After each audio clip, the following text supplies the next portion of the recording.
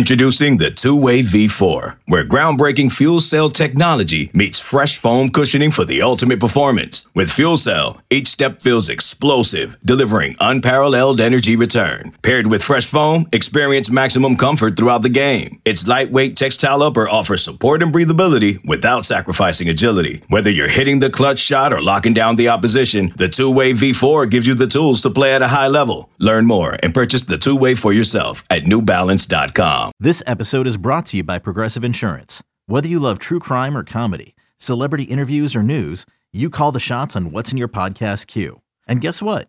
Now you can call them on your auto insurance too with the Name Your Price tool from Progressive. It works just the way it sounds. You tell Progressive how much you want to pay for car insurance, and they'll show you coverage options that fit your budget. Get your quote today at Progressive.com to join the over 28 million drivers who trust Progressive. Progressive Casualty Insurance Company and Affiliates. Price and coverage match limited by state law.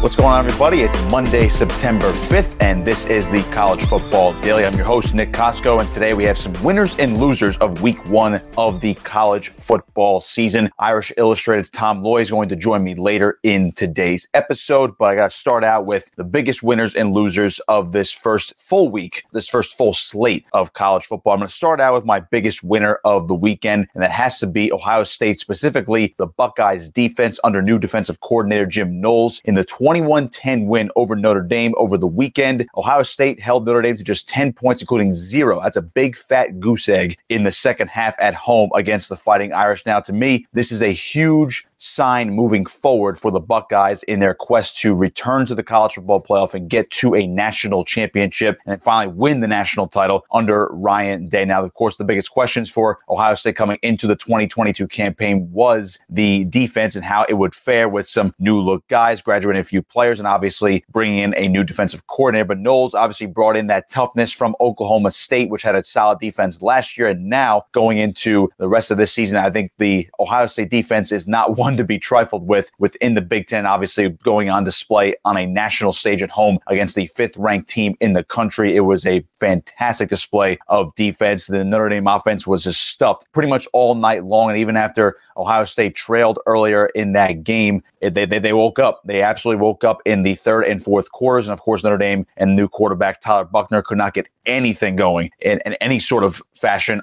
in the passing game or the run game for the remaining 30 minutes of that ball game. So they're my biggest winner this week, the Ohio State defense. Now we'll move over to my biggest loser of the week, and that had to be Utah. Now, I was a big fan of Utah coming into the season. The defending Pac-12 champions were obviously looked at as a potential repeat champion here in 2022, but they go on the road to Florida, down in Gainesville in the swamp. Of course, it's no easy place to play if you are the Utah Utes, but unfortunately, it was 29-26. Now, they had their chance at the end, but Cam Rising, the fantastic quarterback for Utah, threw an interception to end the game late in the fourth quarter with, go. That's all they had. They were knocking on the door of the end zone. They could not capitalize in that situation. So Utah is my biggest loser of the week because now I don't know what happens to them in terms of this college football playoff picture. Of course, I know the expansion already happened, or at least it was approved for a couple years down the line, but we're not going to have 12 teams yet. Still only have 4 teams and already 1 loss for Utah. I mean, again, we've seen it already before. If you have 2 losses, you're not making the college football playoff with 4 teams. It's as simple as that. And Utah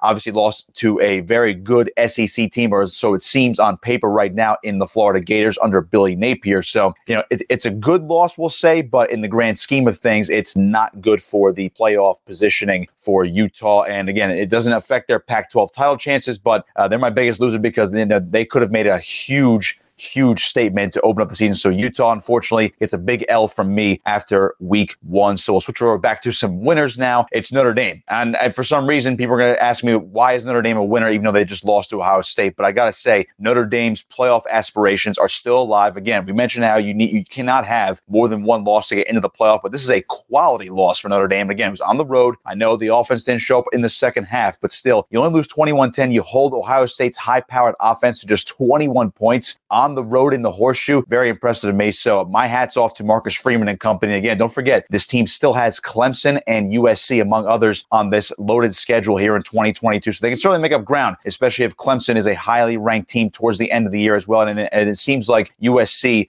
will be in the mix as well in terms of whether they're going to be in the playoff race or they're going to be within the top 15, top 10. It seems like that after 1 week for USC as well. So I put my money on Notre Dame being in the thick of things. If this team's going to be this good as what they were on Saturday against Ohio State, they could certainly win a lot of games. I'm thinking 9-10 wins at minimum for Notre Dame right now. So they're still a winner in my book after a stout performance on defense. And obviously the offense does need a little bit of work. But again, we're going to bring in Irish Illustrated's Tom Loy later in the show to discuss more on Notre Dame and what they need to do moving forward. So back to my losers of the week. I got to look at the Carolina schools. All right, North Carolina and NC State. I know they both won over the weekend, but the defense for North Carolina, by the way, just absolutely horrendous. Gene Chizik was getting ripped on social media over the weekend after giving up 61 points. And now it's 2 straight weeks where North Carolina's defense has been questioned. Former Clemson and Duke quarterback Chase Bryce at Appalachian State just absolutely tore them up. And if it weren't for a bad throw on a 2-point conversion the first time around, and obviously North Carolina getting a little lax towards the end of the game, Appalachian State might have won that game outright, or they would have won in overtime. So North Carolina, to me, very lucky to get away with a win over the weekend. And again, they have to do something with that defense. I know North Carolina has a great offense. Quarterback Drake May looks like the real deal. Mac Brown sung his praises along with Chase Bryce on the opposite end of the spectrum over there. So we'll see what happens with them moving forward, but they're a loser for me this week, as well as NC State. Now, again, you win 21-20 over East Carolina. I know on paper it might be a solid win, because again, it's fellow Carolina school. What are you going to do? But unfortunately, they were a missed extra point and a field goal away from losing that ball game. And Devin Leary did not look like the Heisman hopeful that he is trying to be here in 2022. So not the best performance out of NC State. And again, if it weren't for 2 missed kicks, or at least one of those missed kicks, NC State might have opened up the season with a bad loss. So they're a slight loser this week, and not as much as North Carolina due to their defensive performance, but both Carolina schools are losers for me here in week 1. And then the final winners and losers for me this week, I have to go big winner, Florida Gators. Billy Napier opening up his era with an absolute bang, 29-26 over Utah. We talked about the game just a moment ago, how it was a big loss for Utah, but that's a great way to start out things in the new Billy Napier era for the Florida Gators. Anthony Richardson looks like the real deal. And again, now he's the full-time starter. He had 3 touchdowns on the ground. I'm sure the passing game is going to keep evolving as the season moves on for Richardson and company. The Florida Gators, one of my biggest winners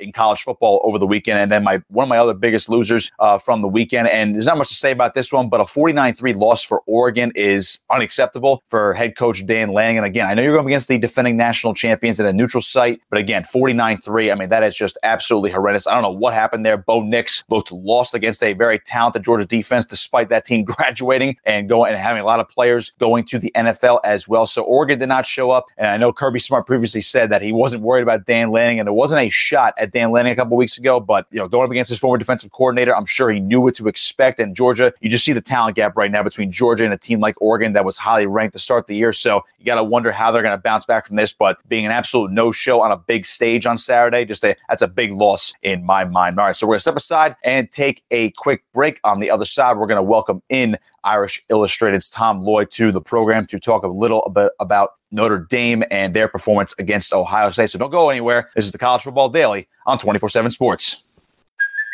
Hey, it's Kaylee Cuoco for Priceline. Ready to go to your happy place for a happy price? Well, why didn't you say so? Just download the Priceline app right now and save up to 60% on hotels. So whether it's Cousin Kevin's Kazoo Concert in Kansas City, go Kevin, or Becky's Bachelorette Bash in Bermuda, you never have to miss a trip ever again. So download the Priceline app today. Your savings are waiting. Go to your happy place for a happy price. Go to your happy price, Priceline.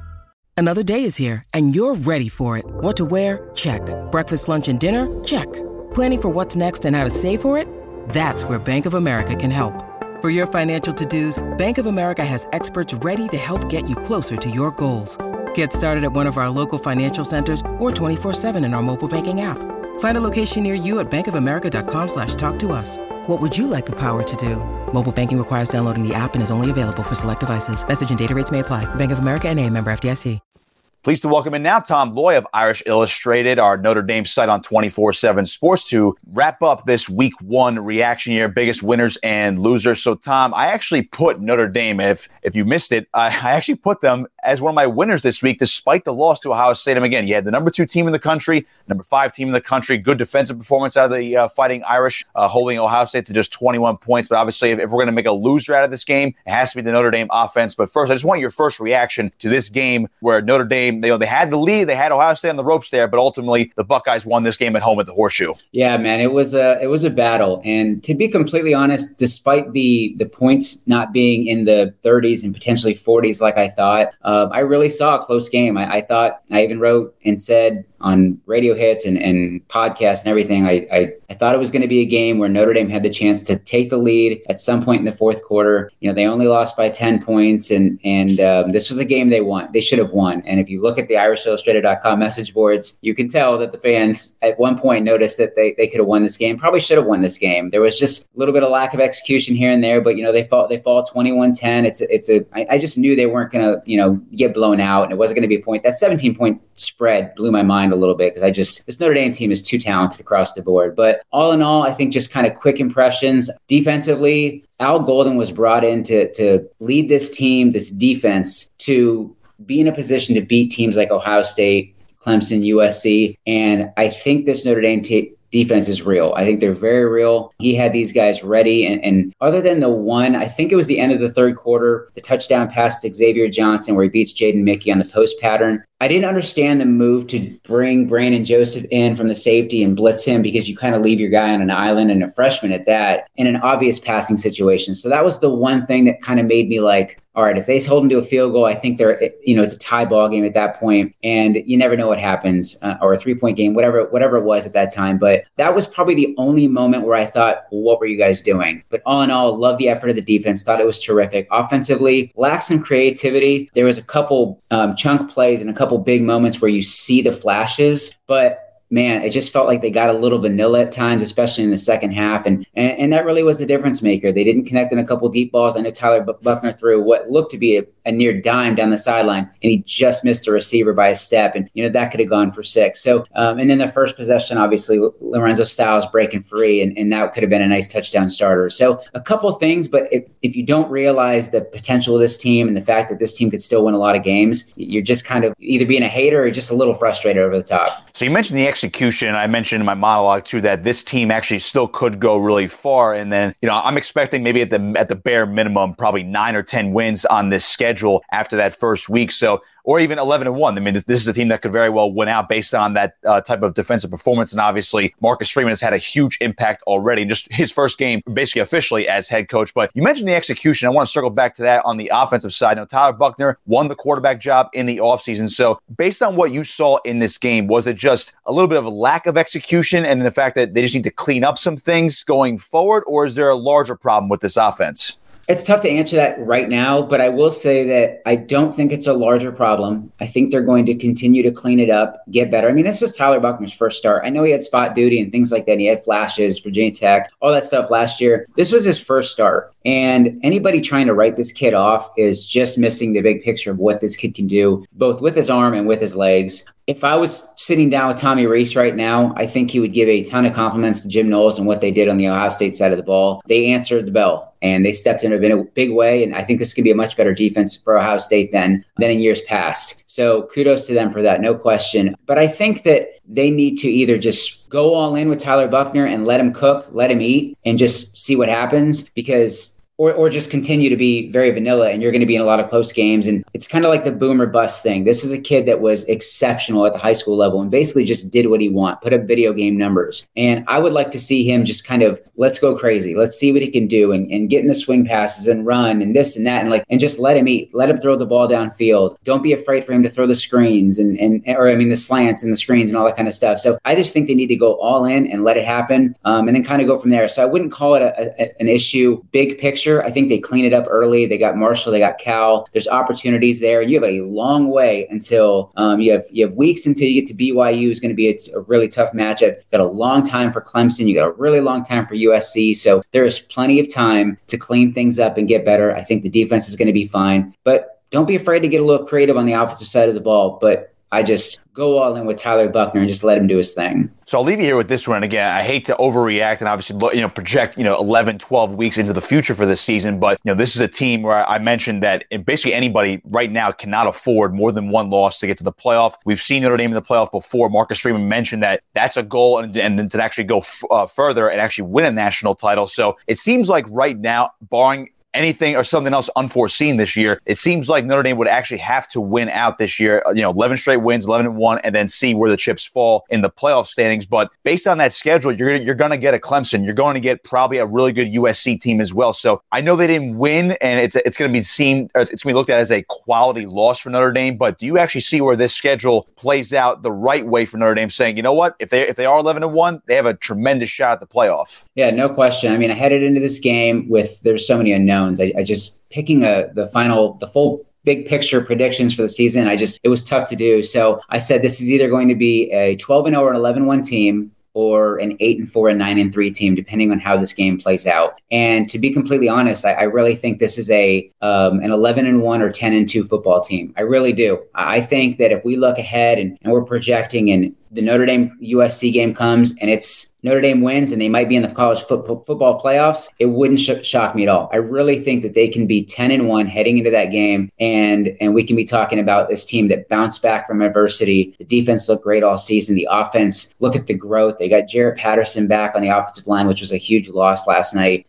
Tyler Buchner did his thing. The running game finally got established. The young playmakers at wide receiver finally, made a name for themselves. And we all know about All-American tight end Michael Mayer. So I really do think that the Notre Dame fans should be disappointed. They should be frustrated. It was a game that they absolutely could have won in the horseshoe, but don't write this team off. Don't write this season off. It is not a lost cause. This is a team that can absolutely go 11-1 and finish the season right there in the thick of things and get back to the college football playoff. Tom Loy of Irish Illustrated joining me on the College Football Daily. Tom, before I let you go, where can everybody find you and your work on social media? Yeah, Tom Loy 247 on social media. You can follow me there. I do a ton of work on Twitter, but also just stop by irishillustrated.com. We got a great special right now for new Notre Dame fans and a ton of content each and every day. Best Notre Dame content around for sure. Tom, thanks for joining me, man. Appreciate the time. As always, we'll see if Notre Dame can go on this huge historic run as we've mentioned. Thanks, brother. Tom Loy with me on the College Football Daily. That's going to do it for us. Biggest winners and losers of week one of the college football season. Be sure to follow me on Twitter as well at NickCosco59. Be sure to follow 24/7 Sports on Twitter and Instagram. And check out the YouTube page as well. Like, share, and subscribe to 24/7 Sports on YouTube for more of the College Football Daily and all of our other content this football season. And once again, that'll do it for me. Be sure to like us and find us on podcasts as well. This has been College Football Daily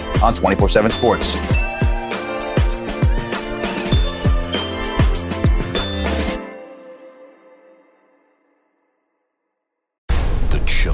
Original docuseries on Paramount Plus.